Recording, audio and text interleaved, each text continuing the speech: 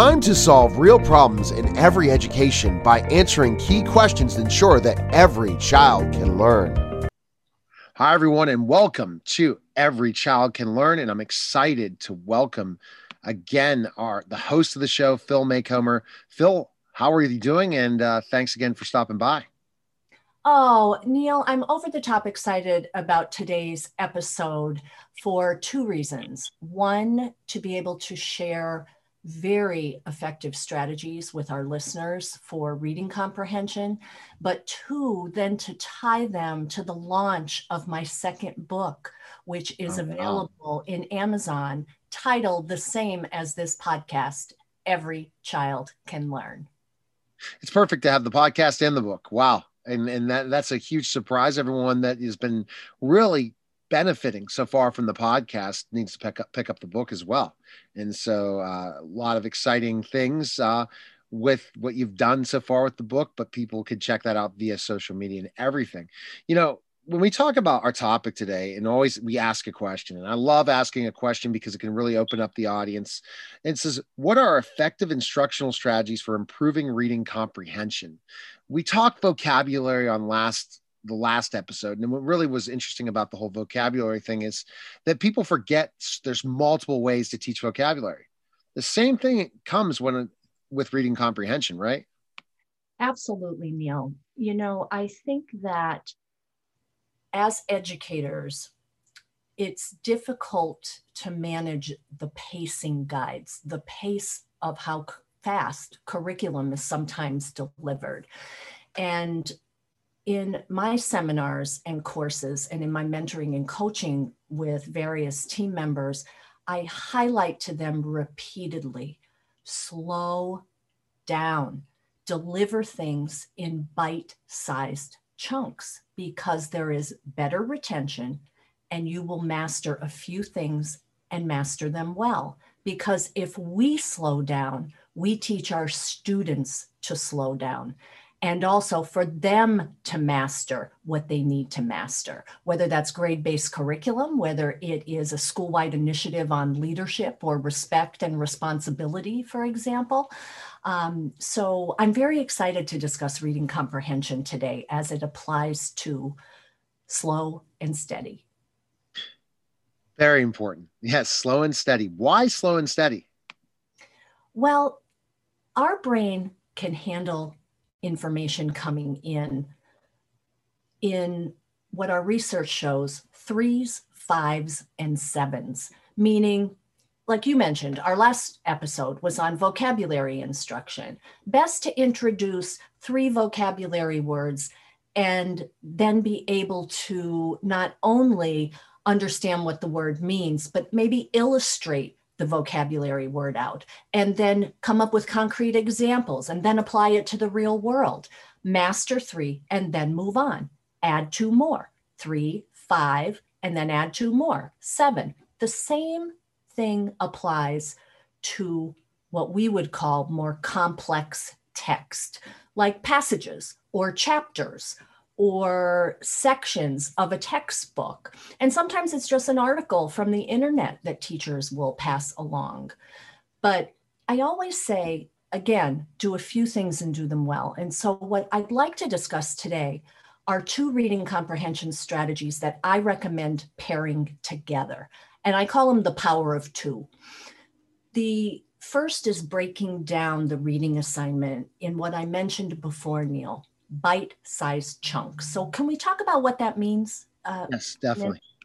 Yeah, bite-sized chunks means we take this little part, dive in deep, and then add another little part, dive in deep.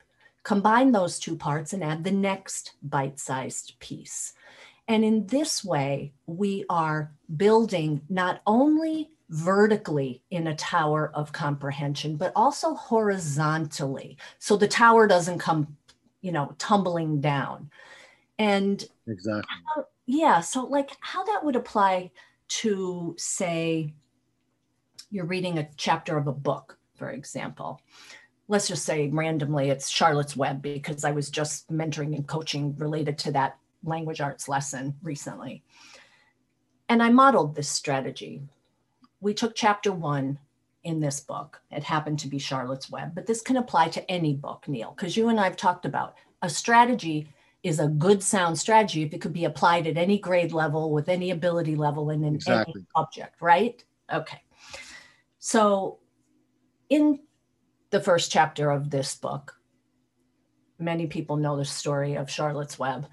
You know, this little piglet is born and it's very frail and it's very weak, and the father wants to kill it, and the daughter is very, very upset about this, and she ends up calling her father out on it. And so bite-sized chunks is being able to deliver a part of that chapter. We could call it the beginning, middle, and end if we would like to, or you could caption it out, because captions really help kids remember what a part means, much more than the word beginning. Okay. So like, for example, a caption could be the problem. And then you read a section that is just tied in the beginning of that chapter to the problem of the father going out to the barn and wanting to kill the poor little weak piglet. The next part of the chapter, we have a caption of it that says the outcry for help. And that's when the daughter is just saying, that's not fair, it's unjust. Just because he's weak, he shouldn't lose his life. And that's that section of the chapter. And then the next part of the chapter, she ends up convincing the father to let the little piglet live. And on the bus ride to school, she actually names him Wilbur. And so the caption we did for that was the meaningful bus ride, or the happy bus ride. Those captions are helping students remember important parts within that chapter. Does that make sense? It makes absolute sense, for sure. Yeah, you know, sometimes we use very meaningful terms like beginning, middle, and end without then tying what I would refer to as specificity, the specifics of what the beginning is, what the middle is, what the end is. And again, do you notice those were in threes, right, Neil? I took three sections of that chapter. And so that's one strategy, is bite-sized chunks with captioning each bite-sized chunk. And so, like I said, that could be used for a book, but boy, it could be used in social studies, right? Like say kids were learning about the United States versus Canada in a geography lesson, and the different captions for those countries that they were learning and reading about might be weather and climate. And then they read that section of their textbook or their article or passage. And then the money exchange. Then we compare leadership and government between the two countries, or population and the profiles of diversity of the populations. Bite-sized chunks, categorizing the information and captioning it with a header. And then I like pairing it with the next reading comprehension strategy, which is embedding a question and answer little study guide. Can I explain what that means? Definitely, please do that. So each bite-sized chunk should have at least one Q&A set where we pose the question and we give the student the answer of something that is very important to remember within that section of their reading assignment in their bite-sized chunk. So let's go back to Charlotte's Web. So the problem, the father wants to kill the piglet, right? So at the end of that section, which is captioned the problem in that chapter, there might be two questions. What does the father grab to harm the piglet? Answer: the father grabs an axe and walks to the barn, intending to kill the weak piglet. That is something we want that student to remember about that bite-sized chunk. And then you can select another question as well. We don't want more than three. Why? Because the brain works in 3s, 5s, and 7s. So if we have a set of, 3 questions, no more than per bite-sized chunk, then we know that we're hitting all students in the classroom, meaning we're differentiating to those students that need extra help or are enrolled in special education services. But then you could have extra ones for those students that are above grade level and challenge them and actually maybe have them help write what some of those questions are for the remainder of the class. So we can empower kids of all abilities with these strategies. Sounds great so far. And I think it's just such a way to break things down in bite-sizable chunks so that the kids really can remember, because reading comprehension is all about memory, but without the prior knowledge and without the ability to comprehend the first couple lines, they lose a lot of what the story's about, beginning, middle, and end, if they're not taking notes kind of the way you're teaching it. You're teaching them to take notes at an early age to understand and take the most important information out of the passages. That's right. And, sometimes I will refer to this as coming attractions. Like the captions above are really coming attractions of what you're about to read. No different than watching a trailer on a movie that you might want to go see or a Netflix show, right? You just kind of want to get an idea about what something is about. And when we give kids the heads up of the idea of what they're about to read, or this is the file you need to be in your brain, oh my goodness, it turns their brain into a sponge. They are able to absorb that information at a faster rate and be able to retain it longer because we're giving them those Hansel and Gretel breadcrumbs.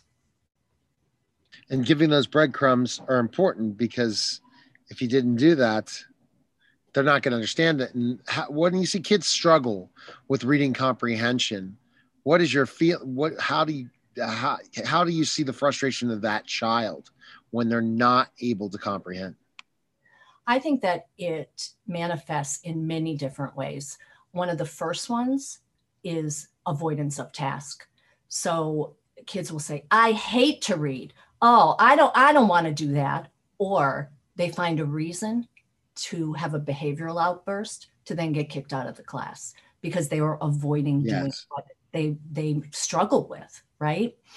And so I think one of our biggest jobs as educators is to give students the strategies and the tools to be as independent as possible, to increase their self-confidence that they can do the work, that they can be successful. And it's all about how you define success, right? Exactly. I just even say, and you and I have had many conversations just in general about workloads and what you should focus on to like have your greatest impact to make a difference. The same applies to this topic. We cannot remember everything, every little minute detail. We cannot expect our students to remember every single thing. But by pairing these two strategies for reading comprehension, the bite-sized chunks with captions, and embed question and answer sets within those chunks, not at the end, but within the body of the text, we're teaching them that this is the most important information. We're highlighting that information that is important for them to remember. And we say, you don't have to remember every single thing, but these are the things that you will have as a file in your brain. And it's going to get you to link ideas to other things that maybe we didn't even think about. And it teaches them to be independent thinkers as well. It definitely teaches them to be independent thinkers, and that's so important because once they're independent thinkers, then they learn on their own. They learn to read. They learn to read, not to know how to read, not just read, to learn, and then their growth will be tremendous. And Neil, I love the way that you said that, because so many students, especially students in special education, beyond the grades of 3 and 4, are still working on learning to read because they have reading disabilities. But we still need to give them strategies on how to read to learn information. Bingo. Because that's the thing. Reading comprehension. Okay, so tell me how important reading is in I guess, prediction of how well they'll do in school if they learn to read? Oh, well, it's definitely highly correlated, which is not a surprise, right? Yeah, because you could have some math deficiencies and still be very successful academically, just not in math. But if you have a reading disability, or a reading deficiency, it'll hurt every class. And let's think beyond K through 12 or pre-K through 12 toward your ability for employability, right? Yes. I mean, we want to make sure the kids are not just having the fluency of reading, like so many times with children, for example, on the autism spectrum, they might be what we would call hyperlexic, meaning, oh, they can certainly read at a very young age, meaning they can decode words, they see a word, they can read a sentence, or they could read the Titanic, for example. I remember serving on a child's team, and the mom came in to an IEP meeting, and she said, I just don't understand why my daughter truly at home at night, I hear her in her bedroom reading the Titanic, and I go in and ask her a question about what she read, and she can't answer one question about what she read. She can read the words, but she doesn't have the comprehension of what she's reading. And that is what we're talking about here, is we want to make sure that students are tagging information as important, less important. All right. Well, fantastic. And I think that's the thing. And so the process, you talked about all the different types of strategies that help through that process. How do you identify, check for understanding, and assess as a teacher that this strategy is working and they're comprehending? Well, first of all, you need to bring kids through all 4 brain-based tasks. And we've covered 2 of them last podcast about building solid vocabulary skills, and then certainly building and expanding reading comprehension. You are very familiar with the framework that I've authored called The Pact. You can find out more about that at aboutthepact.com. And in Every Child Can Learn. So the 4 areas that your brain really works in are acquiring knowledge of words, and that's vocabulary. That's called the Learn About module in the PACT framework. And then the Read About module is what we're talking about today, building solid comprehension of content of that vocabulary in reading passages. And sometimes those students might not be able yet to decode all of that because they're still learning to read, but that's why we have technology to help them do that, right? Because we have many resources now that could read text to kids. But then immediately we need to move to assessment in the writing process. So can students take what they learned and read about and then be able to map out their thoughts in brainstorming activities, composing, being able to take quizzes and little mini tests on different things that they have learned and read about, and then can they speak more formally on the topic? So it's not a one and done.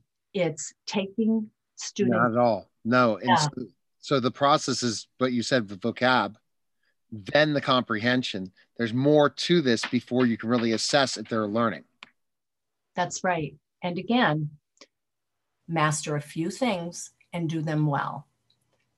So take your students through teaching that vocabulary on those bite-sized chunks, reading about those bite-sized chunks with the supports we discussed today, then immediately move them to some type of writing activity on what they just learned and read about, and then have a nice collaborative discussion or Q&A or a debate on whatever they learned, read, and wrote about.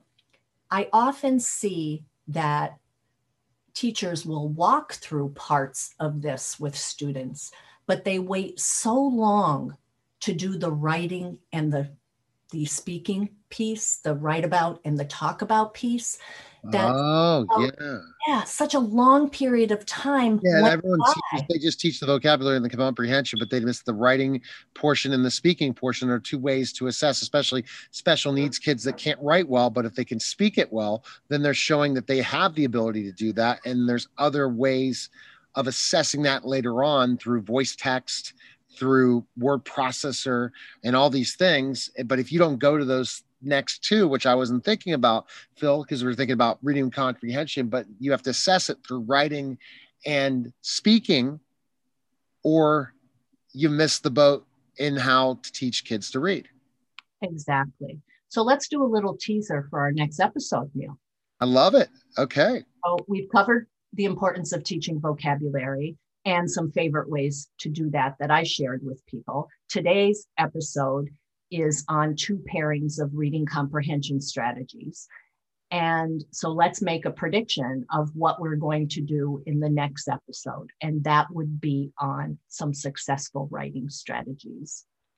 So I really love to teach writing to kids. And I'm looking forward to that next episode or next few episodes on writing.